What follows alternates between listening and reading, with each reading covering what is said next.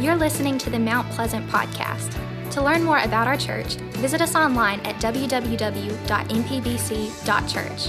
We hope today's message encourages and inspires you. Turn your Bibles with me this morning to 1 Corinthians chapter 7. And even if you're at home, I encourage you to get a Bible out, okay? And with your Cheerios and your Fruit Loops, you can do that. So we appreciate your doing that. You know, 2 Sundays ago, as you're turning to 1 Corinthians 7, 2 Sundays ago, we talked about a chart. Do you remember this chart that I showed you, this triangle? When God created marriage, He created man and woman. Now, that's God's design. Now, the culture doesn't decide what marriage is. God did. Right? Not 9 justices in black robes that sit in Washington. They don't decide what marriage is. God does. And it's to be between a man and a woman, and God desires that we move closer to Him. And as we do so, we get closer as a husband and a wife. But the question for today, as we come to 1 Corinthians 7, we'll be picking up in verse 10 in a moment, is this. What happens if things begin to fall apart? What happens when we aren't growing closer together as a husband and wife? What happens when the relationship goes south? What then? Today we continue in our marriage and family series, and we come to the topic of divorce. You'll remember the Apostle Paul is writing back to the Corinthian church based on a letter that he has received from them asking all kinds of questions. And now we move to this section about family and marriage, and we talk about divorce. Next week we'll talk about being single. What does it mean to be single? Now remember, these Corinthians are first generation Christians. No one in their families has ever been saved, and they're the first. So this is all new ground for them. You see, 6 years earlier, the Apostle Paul, on his missionary journey through Corinth, he established the church there in Corinth. And in these 6 years, it appears now that, well, there's issues folks are having regarding their marriages. They're in big trouble. And so now Paul is going to deal with this question of divorce. You've made your way there, 1 Corinthians 7, verse 10. We'll read through verse 16 today. The Bible says, "To the married I give this charge, not I, but the Lord. The wife should not separate from her husband. But if she does, she should remain unmarried or else be reconciled to her husband. And the husband should not divorce his wife.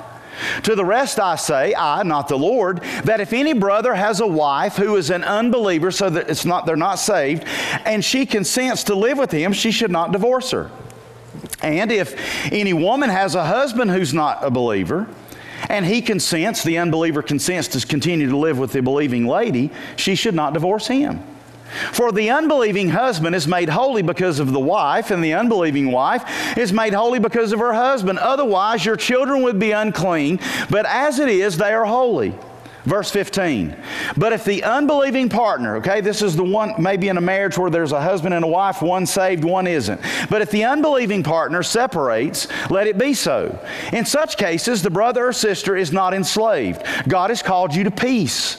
For how do you know, wife, whether you will save your husband, or how do you know, husband, whether you will save your wife?" You may remember 2 weeks ago, I gave you my top 10 list of sound marriage tips. You remember that? We're going to look at them this morning, but we're going to look at them in reverse. Because if you get these 10 sound marriage tips in reverse, this really could be a list then of the top 10 ways how a divorce happens. Okay, you ready? We're going to look at it in the positive, but I'm going to spin it to the negative. You ready? Here's the first one. Pray together. If you want to have a divorce, don't pray. Just never pray together as a couple. Every marriage is stronger with God in the middle. That's the triangle. Seek first the kingdom of God and His righteousness, and everything will be added unto you. Matthew 6:33. But if you're not praying together, you're going to struggle. Do you pray together? Number 2, you stop loving each other. I mean, in essence, you say, well, we've fallen out of love. You know, we just drifted apart. We don't like each other anymore. Well, that was a choice. See, love is a commitment. It's more than just a feeling. You know, we've fallen out of love. Is that like falling off a log or falling off your couch in a nap? 3, you stop laughing. Everything's an argument. No longer is marriage or laughter the soundtrack of your marriage. There's very few moments of joy. You don't find reasons to laugh. Number 4, you're disagreeing all the time. And there seems to be losers. You constantly feel like you're losing. You and your spouse are to a point that you don't mind the other one being the loser. Number 5, you don't put your marriage on hold. Well, you have. It's all about the kids. You want to have a marriage that leads to a divorce, you quit spending any time together and make it all about the kids. You better not. You'll have an empty nest one day and an empty marriage. Number 6, you're keeping secrets. You're lying now. You're consistently lying and you're justifying it. Lies break trust. Trust is the foundation for any marriage. And I would say trust is the foundation for any relationship. I've said it before. I know people that I love with all my heart, but I can't trust them as far as I can throw them. And you might love somebody, if you can't trust them, you don't have much, do you? Number 7, nobody says I'm wrong. Nobody says I'm sorry. Nobody says forgive me. There's no humility. Number 8, your schedule is more important than your spouse. You might not admit it, but he or she knows that because your schedule always comes first. People at the office are more important. You don't mean for it to be that way, but now you don't even hide it. Number 9, no longer are you modeling the kind of marriage that will make your sons want to grow up and be the kind of husband that you are, your daughters, ma'am, to be a good wife, because now you're just fighting in front of the kids and you don't even try to hide it anymore. You've just taken the gloves off and the kids are walking around on eggshells. When's mom and daddy going to fight again? What's going to set them off again? And number 10, you know you don't have a perfect marriage because you've got an imperfect spouse and you've given up. You've given up. How does divorce happen? I mean, nobody comes to the altar and stands before, the justice of the peace or the preacher expecting to get a divorce, yet it happens. I read a study this week by the National Institute of Health. It's a government organization. Here's their top 6 reasons for divorce. Number 1, growing apart. They say, well, we just grew apart. What do you mean you grew apart? What is that? Number 2, not being able to talk. You just argue all the time. 3rd top reason for divorce is how your spouse handles money. It's a financial issue. 4th, infidelity. 5th, incompatibility. We're no longer compatible. Well, what happened? You used to be. Number 6, drinking or drug use. Other results found in the national survey were these. Divorced individuals compared to their married counterparts, divorced individuals have higher levels of psychological distress, substance abuse, and depression, as well as lower levels of overall health. According to the study, when it relates to kids, marital conflict and divorce is also associated with negative child outcomes, including lower academic success for the kids, poor psychological well-being, and increased depression and anxiety among the children. The study concluded, quote, given these negative outcomes of marital conflict and divorce, the overreaching goal of premarital relationship education has to be to provide couples with skills to have healthy marriages. And church family, that's why I will not marry a couple unless they've spent 5 hours of premarital counseling with me. I won't do it. Hey, preacher, we'd like for you to marry us on such and such date. Okay, well, so we need to set down a time to have, usually in about 3 sessions we can knock it out, about 5 hours. Well, we just want you to marry us. Doesn't work that way. See, because I'm going to be held responsible and accountable, at least for the fact that I stood before God and you shared vows before me. And so I'm going to counsel with you. And if you don't want to counsel with me, I'm out. I'm out. It happens a lot. Folks, there's no other way to say it. Divorce is bad.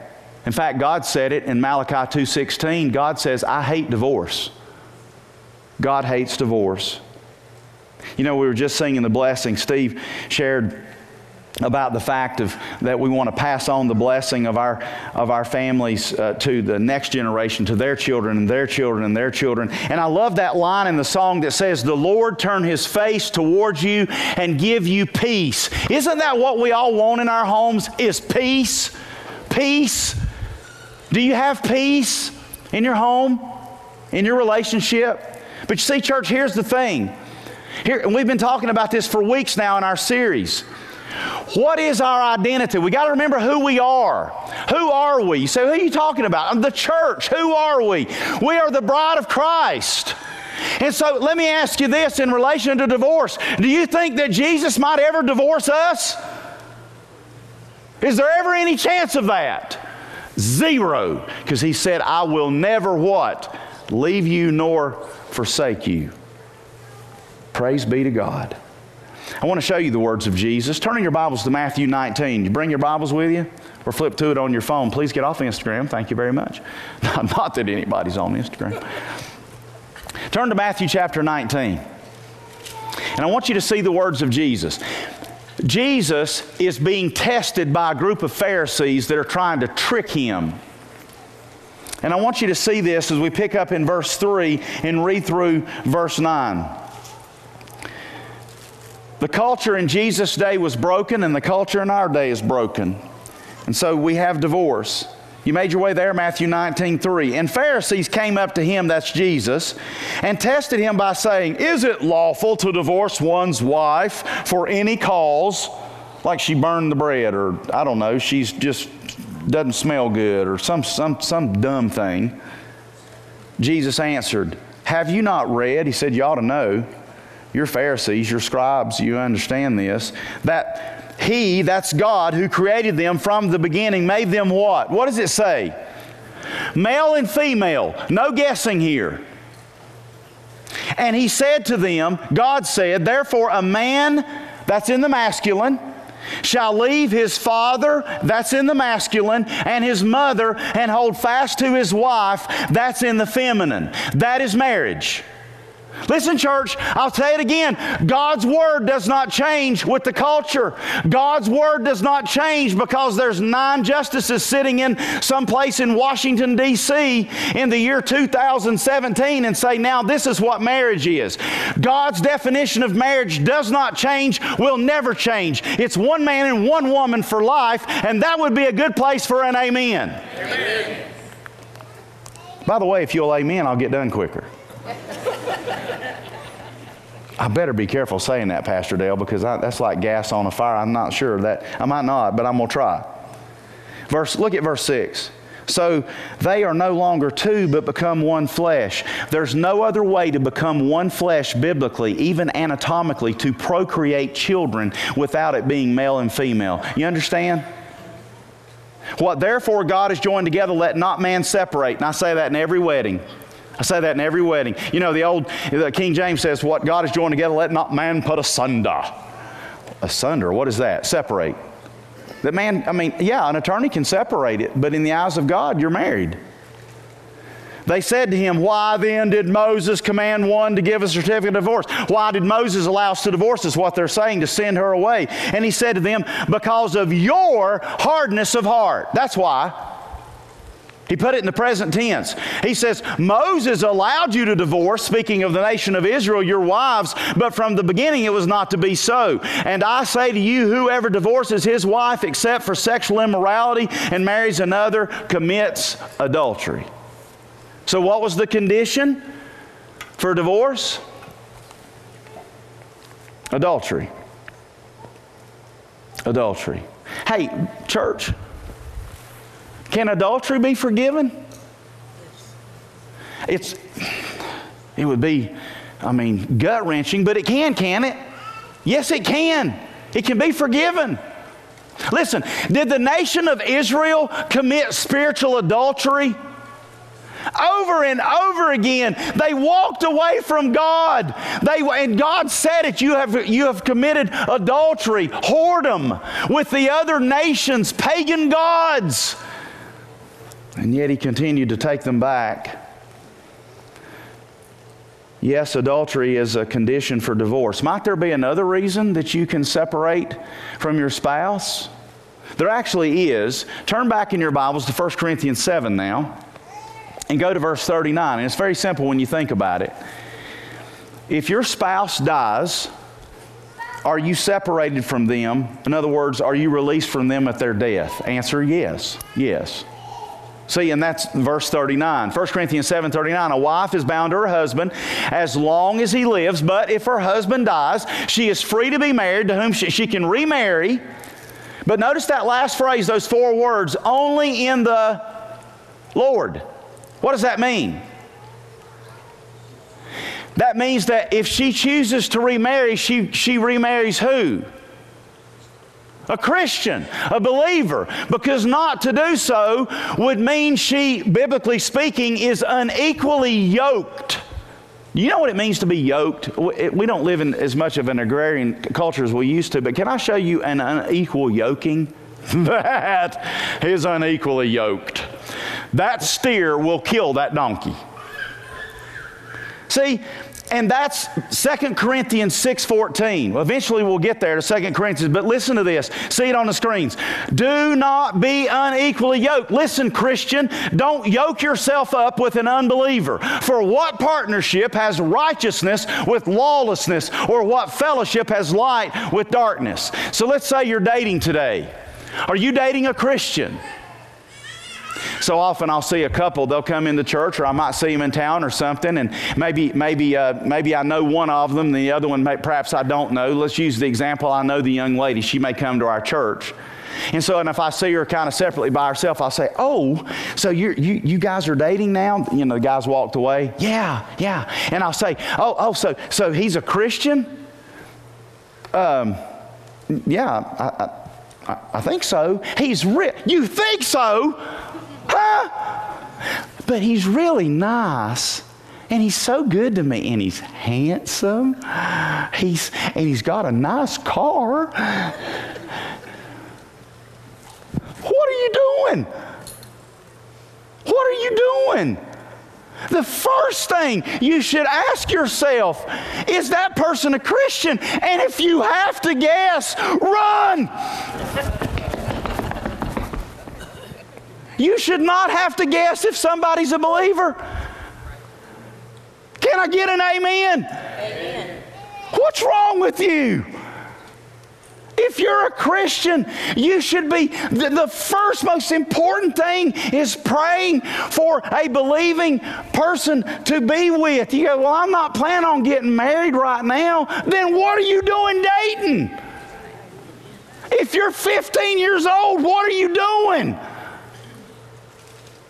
I mean, Solomon said, don't awaken love too soon. This is where we get into this thing. We come together and the little things in common, big things in common, point in the same direction. You don't touch these 2 fingers right here, the wedding band fingers. That's the sexual intimacy. So what do you think is going to happen? Eventually, these fingers are going to touch. That's how God designed us. When we have all these things in common and we spend so much time together, and you're 15 and you're alone all the time together. What are you thinking? Mom and Dad, what are you thinking? We get so unequally yoked. And might I say this to the couples that are dating? You should be pursuing the triangle as well. Huh? Yes! Let me tell you something. If you're in a dating relationship and you're not both pursuing God now, do you actually think that some magic switch is going to flip when you say I do at the altar? You better be training for this now. And so, young lady, if he's not praying with you before he drops you off at the house, that ought to tell you something. That'd be another good place for an amen, Christian mom and dad. How bad do you want your kid to be in a relationship with somebody that's saved? I had my little niece over here in the first service, and I looked at her, and I already prayed for her, and she's not even a year old. I pray for her salvation and for her spouse right now. Right now. That's the 2 most important things that will happen to that little girl. To be saved, and then if God ordains it in her life, we'll talk about singleness next week. Some people have the gift of singleness, but if she were to have the gift to be married, that she would have a believing spouse. Brings us to verse 10. 1 Corinthians 7:10, to the married I give this charge, not I, but the Lord. You say, what does that mean? He had been quoting the Lord Jesus. See, he says the wife should not separate from her husband. In other words, they come and become one flesh. That was the quoting of Matthew 19. But if she does, and now Paul's giving commentary. See the parentheses in verse 11? That's the comment. Again, this is the divinely inspired Word of God. It's still the Word of God, but this is Paul's commentary. But if she does, she should remain unmarried. In other words, if she separates, let that lady remain unmarried or else be reconciled to her husband, and the husband should not divorce his wife. And you read those two verses and go, I'm not sure, Pastor Kevin, what that means. I get it. Remember something with me. In Corinth, when Paul came through there 6 years earlier and established that church, people started getting saved. Even married couples. But there were times when of the two, let's say that the lady got saved, but the man did not come to Christ. And they're still married, but the saved person says, should I stay married to this unbeliever? That's the question. Verses 10 and 11 give the answer. Yes, you're to stay with them, even if they aren't saved. Stay married as long as the unsaved spouse desires to stay in the relationship. Don't get a divorce. But if you choose to separate for a season of time, do so with the hopes of reconciliation. So many people, they come to me for counseling and they say, well, we're separated. And the truth is, they've already made up their mind. They're just trying to get everybody off their back. Well, you need counseling. We'll go get counseling. And Pastor Kevin, we'll go get counseling. And so often I find that they've already dug their heels in. Let me hasten to say this regarding separation. Let me say this to perhaps a lady who's living in an abusive home. Ma'am, and you fear for your own safety or your children's safety, can I say this clearly with these two words? Get out. Get out. Separate for a season of time. If there's a lady here who's listening, or maybe somebody watching on Mount Pleasant anywhere, ma'am, you nor your family should ever stay in a situation where you fear for your safety or for your children's safety. Get out. But if you find yourself in this situation, the goal is still reconciliation.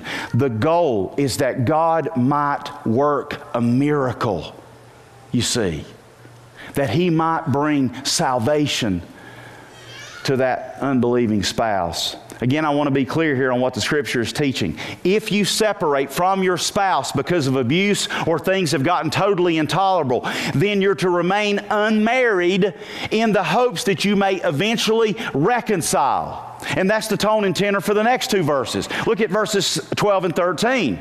He says, to the rest I say, I, not the Lord. Now, here's what he's saying. He's saying, now I'm saying this. The Lord has given, this is again divinely inspired, but he's not crediting Jesus with these words. He's crediting this coming from the Lord to him. He says, if any brother, talking about a saved man, has a wife and she's not saved, and yet that unsaved wife wants to continue to stay with that saved man, that man should not divorce his unbelieving wife. And verse 13 is the converse. If any woman has a husband who is not saved, and that unbelieving husband consents to stay with the believing wife, she shouldn't divorce him.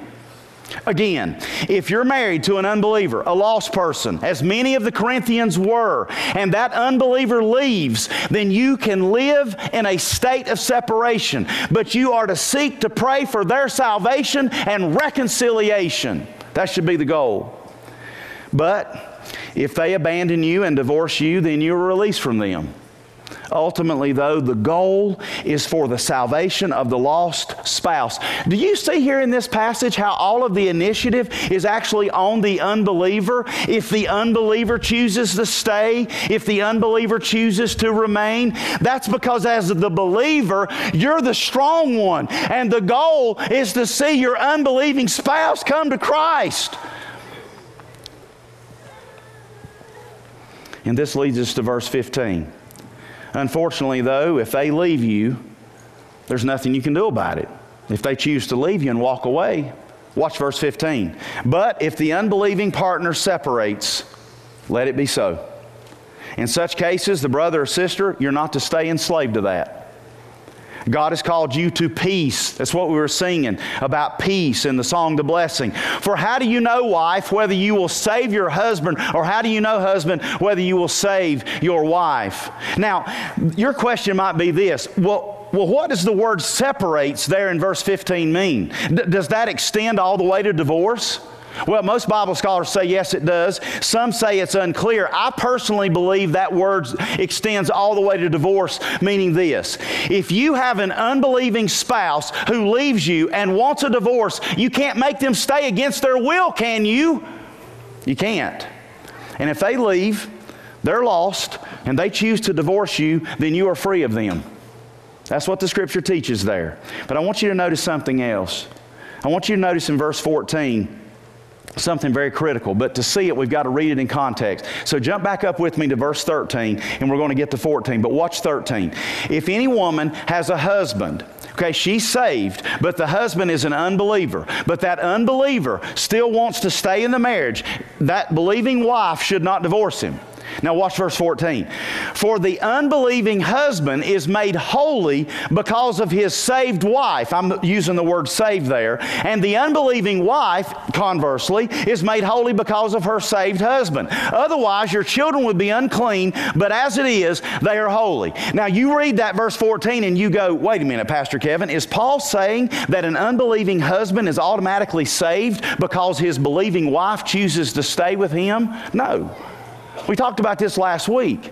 There are no coattail salvations. Remember last week when the 4 guys remember that lady on the roof in The Chosen? Remember we showed that video? You remember the paralyzed guy? And Jesus saw their faith and he said, son, your sins are forgiven. Was that because of the faith of the people that brought him? Well, that certainly had something to do with it. They had to bring him there for him to get saved. But the man couldn't get saved unless he himself wanted Christ. Listen, you don't get saved just because you grew up in a Christian home or your grandma went to church and took you when you were a kid. You get saved when you yourself confess and repent of your sin and call on the name of Jesus to save you. It's that simple.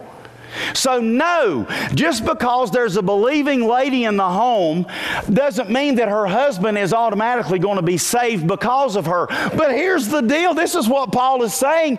But because of her Christian witness, that man has a whole lot better opportunity to come to Christ because she is there. And so do her children.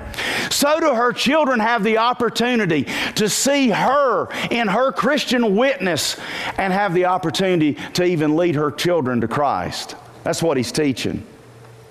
Now I want to offer a word of encouragement to the Christian wives who are here, or maybe those who are watching, because I know, as is often the case, it's not always, but we have it here in our church, we have a saved lady who comes without your husband. You might be here today and he's still at home. You might be watching today and he's out on the golf course, or he's out mowing the yard, whatever.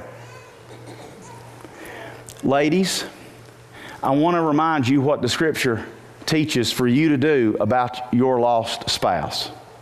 You ready for this? Watch the screens. Here's what the Scripture teaches. Peter said this under the inspiration of the Holy Spirit. 1 Peter 3:1. Likewise, wives, be subject to your own husbands. That means keep being respectful. So that even if some do not obey the word, they're lost, they may be won without a word. You don't nag them to death, but by your conduct. By your conduct, verse 2. And when they see your respectful and pure conduct. Again, ladies, if he is lost and he's willing to stay in the home, then try to live before your unbelieving husband in such a way that your conduct, not your words, your conduct shows him your confidence and faith in the Lord. So many ladies have told me through the years that just continuing to pray for their husbands and living out faithfully before them were the keys to their husband eventually coming to salvation. Be encouraged, ladies. Be encouraged. Pray and live for Jesus. Trust Him. Now, church, I want to take the few minutes that we have left, and I want to talk to you about what I've discovered to be the #1 marriage killer. And I want to try to show you how to divorce-proof your marriage. So I want you to listen carefully. If you're listening carefully, this would be a good place for an amen, and I'll hurry. Ready? Go. Amen. Okay, good. 3 of you said it, or at least the ones that I heard, but that's fine. That's good. You know what I've found in 15 years of pastoring, what the number one marriage killer is? You ready for this? A hard heart. And I'll actually show you a way that I describe it. Here's how I describe it. It's like a sign on your heart that says this: no swimming. That lake is your heart, and you say to your spouse, no swimming. Use this at your own risk. You try to come and get inside of here, come at your own risk. No swimming. You're done. It's granite, marble, not getting through. Church family, I'm more convinced than ever that all of these symptoms of divorce, the lying, the deceit, things that lead to shift blaming and anger and fighting, these are all symptoms of the real problem. It's no swimming has gone up on the heart. The heart's gotten hard. And it's on both sides. All of the outpouring of these actions, whether they're, we rationalize why we do what we do. We get to a place we say, I'm done. I want to show you some symptoms of a hard heart and let you play this out in your own mind. You ready? See the screens. What is hardness of heart? It's lacking a genuine sorrow over sin. You don't even care anymore. Continuing to return back to temptation, lies, and deceit. You've got a hard heart. Choosing to think of yourself as most important. Not the other one. You are. My needs being met. You've got a hard heart if you respond to everything with defensiveness. You've got a hard heart if you always need to be in control. You've got a hard heart if you keep waiting for the other one to say, I'm sorry first. Demanding that the other change first, thinking more of what you deserve instead of what you can give, saying you forgive but never letting go, preserving your own well-being at the expense of the other, and finally reading this list and thinking they need to be reading this list more than me. Is your heart hard today? Listen, married couples, we must guard with all diligence against hardness of heart. It has no place in marriage. And it's so easy for hardness of heart to creep in, even with the smallest acts of selfishness. That left unchecked can grow into wrath and anger and bitterness. It's so sad that something that was so beautiful has turned into something so bitter. I often ask people when they come to me for counseling, I'll ask, what is your spirit about your situation? Do you hate the fact that you're considering divorce? I hardly ever get the affirmative that, yeah, I hate it. No, I start getting the excuses. Well, we've just fallen out of love. Is that like falling off a log? See, that's all about the emotions and the feelings. Listen, married couples, do you always feel like you love your spouse? This is no. No. Sometimes they get on your ever-loving last nerve. I mean, they're standing on it, stomping on it. Right? And at the moment, you don't feel like you love them. You've lost that love and feeling, oh. See, and all the songs and all the music and all the movies is all about the feeling. No, what's happened is you've decided to stop loving. See, love is a decision. You decide to keep loving no matter what.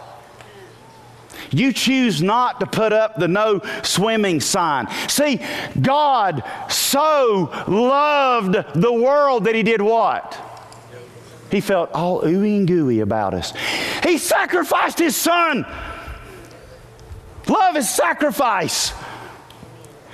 It would be like, Kevin so loves Pam that I sacrifice. Proverbs 4:23, see the screen says, keep your heart with all vigilance. Keep your heart with all vigilance, for from it flow the springs of life. You know, it's interesting, in returning back to that National Institute of Health study from earlier, when participants in the study were asked if the partner should have worked harder to save their marriage, 66% of the men and 74% of the women said, yeah, my spouse should have worked harder. But when asked if they should have worked harder, only 32% of the men and 33% of the women said, yeah, I should have worked harder. It's always their fault. Listen. Let's say it's 80% their fault. The wall that's been built is 80% of their fault. Could you own up to the 20% that's yours? Huh? You go, well, mine's not 20%. Well, then you're 2%. It's an amazing thing when you go to somebody, maybe you're spiritually stronger than they are, and you go to them and you go, it's your 2%. Honey, I'm sorry. Just the way I reacted and acted on that. And you know what happens so often? When people see humility, they're just almost always, not always, but a lot of times they'll go, you know what? I appreciate your honesty on that. You know what? I mean, it's like dancing. It takes two to tango, right? How do you tango? Is this the... I mean, I look silly up here dancing by myself. Own up to that part that's yours. And in that humility, listen, Christ died on the cross and He did nothing wrong.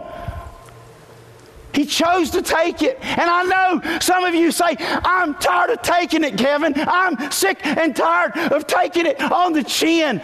But it might be that one last act of humility that breaks through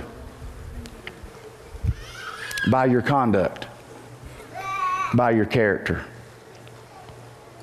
Church, family, marriage takes work. Can I get an amen? I'm not talking about just acts of service like cleaning the house, washing the car, and scrubbing the toilets.